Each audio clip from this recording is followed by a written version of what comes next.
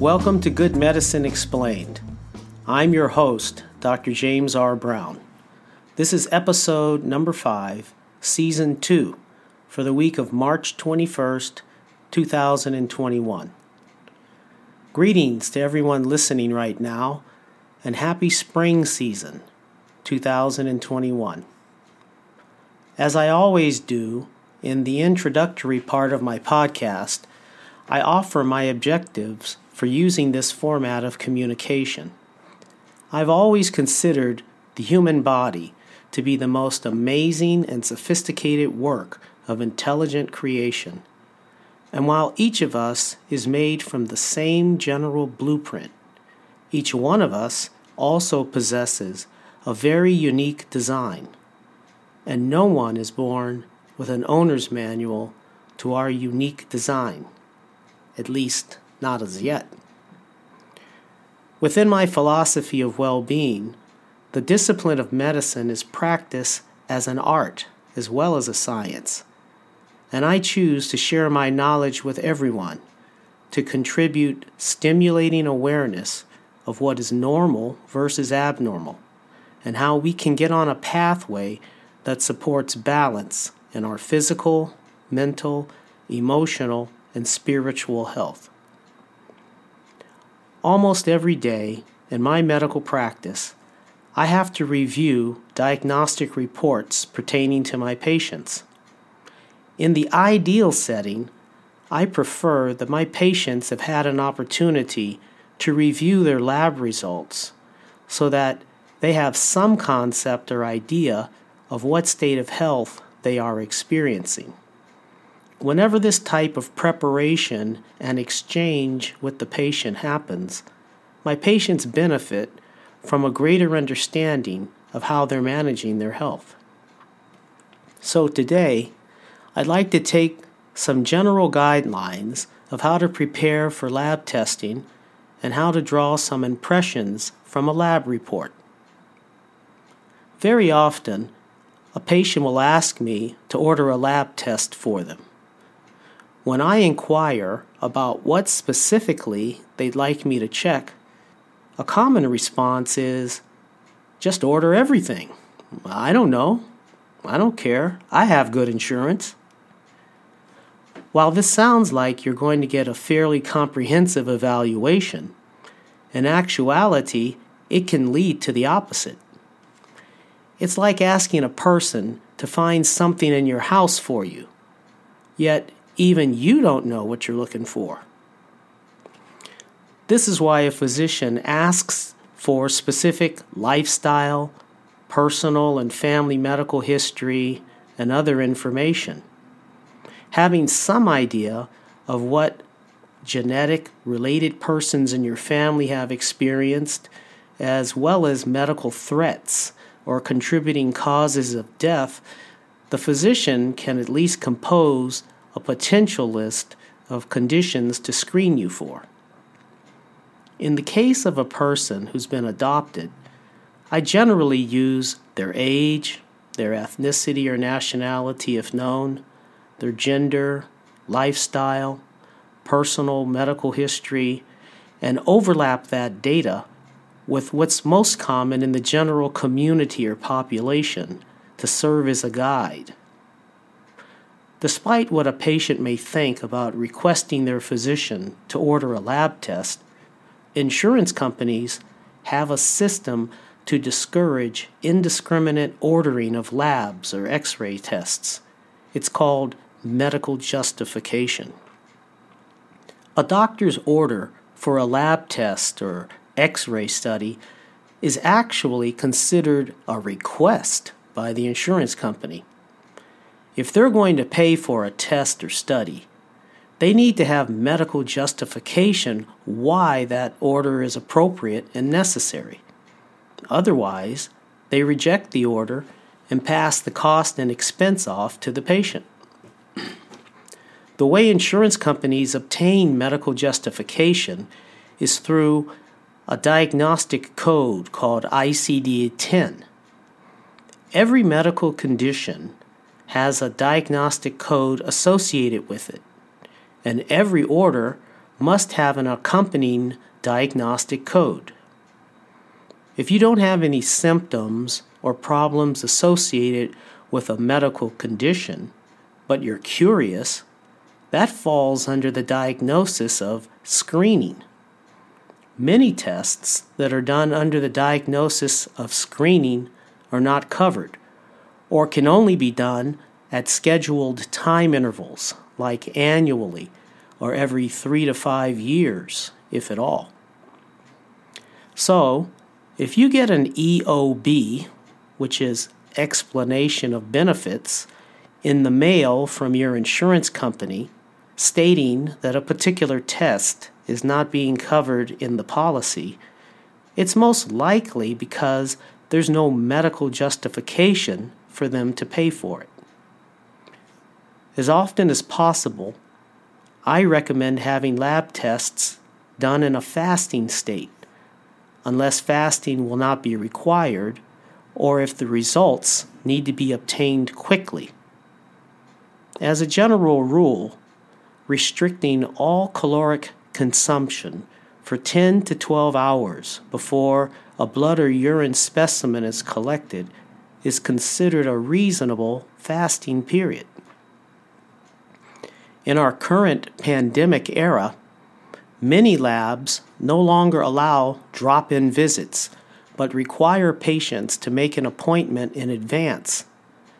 This way, the lab avoids large crowds of patients waiting huddled close together in a waiting area for their turn to have their labs taken. Based on contractual relationships with various laboratories, you may be limited as to which places you can go to have lab tests collected and processed. So be sure beforehand where you're supposed to go to have your labs done. Before going to the lab, be sure to have your lab order form or a lab order number handy, as well as your current insurance information. Some labs now allow you to pre-register over the phone or online, so that all the paperwork and your waiting time is minimized. It's also necessary to emphasize including the names of any other physicians who will also need a copy of your lab results. This is also the time that you need to confirm that you have access to the lab's portal so that you can review and obtain a copy of your results for your own records. It's also a good idea to know whether or not you will need to provide a urine or stool sample. If you will be required to provide a stool specimen, you will have to obtain the stool collection cup from the lab first. Then, collect your stool specimen in the privacy of your own home before bringing the specimen to the lab. If you'll be required to provide a urine specimen, try to arrive at the lab with a semi-full bladder so you can more quickly provide the urine specimen. Now, once your blood, urine, and/or stool specimen has been collected, properly labeled, and clocked in, your job is still not done yet. Remember, your final act is to review the lab results through the laboratory portal or pick up a printed copy from the lab for your records. Whenever you're reviewing your lab report, confirm that they have all your personal information correct. Make sure the date and time of collection is also correct. Some labs will also report the time that the final results have been posted. Now, typically, the page on a lab report will provide results in rows and columns. Each individual test item will be listed separately, row by row, in a vertical fashion down the page. As you read across each row in a horizontal fashion, there will typically be one column for your actual measured result and an adjacent column which provides a reference of the normal lab value range for that item. So typically, if your result falls within the normal reference range for that item, it will either have a regular color or font type.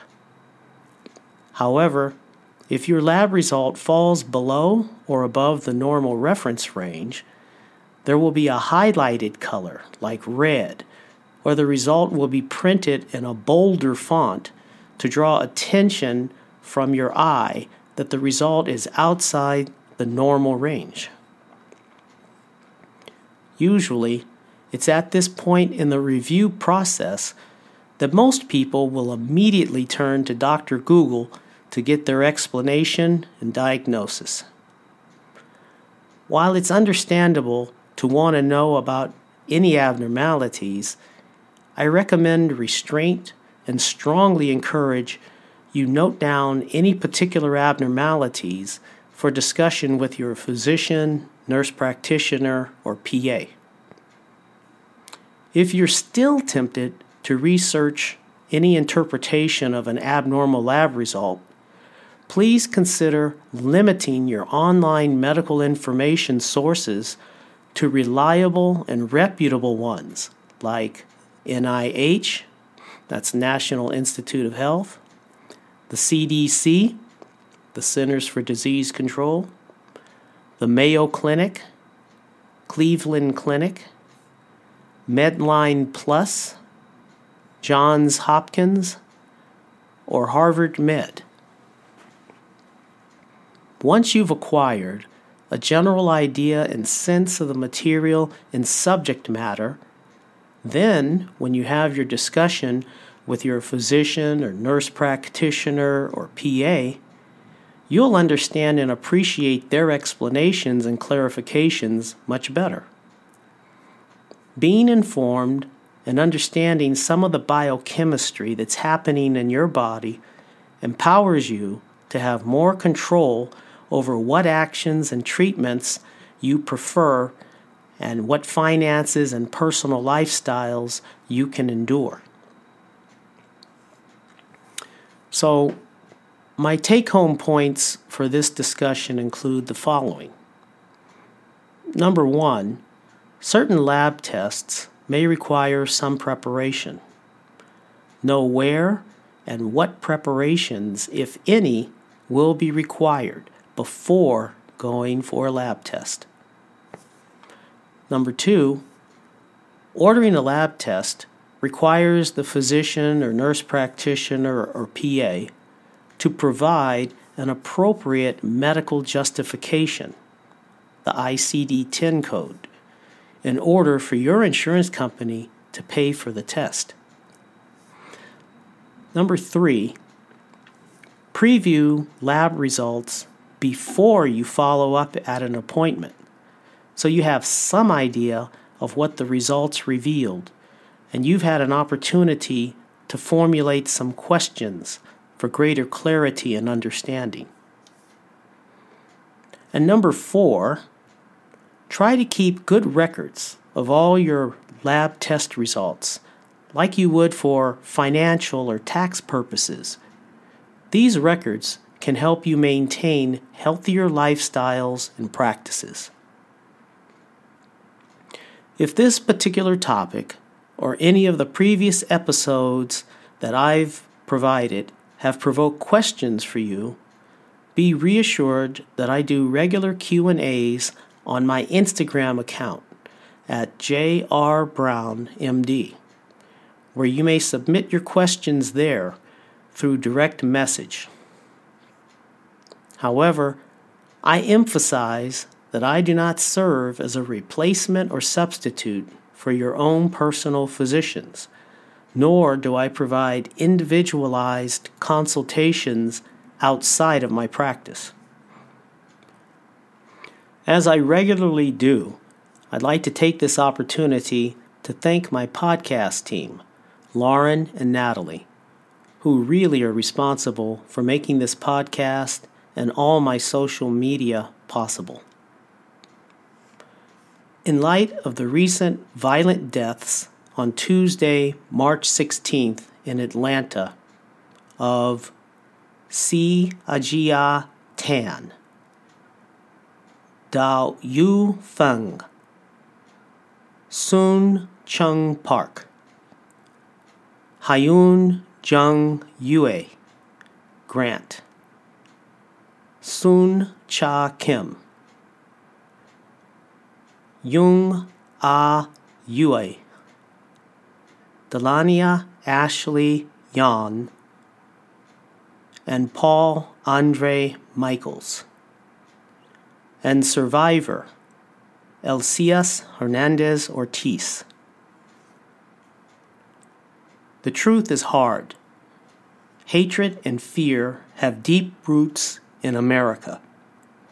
This spring, cultivate and nurture not only the soil in your garden, but also your neighbor's garden, so that we all may enjoy a fruitful harvest. Until our next opportunity, may you be happy, may you be healthy, may you be loved, and may you have a peaceful heart.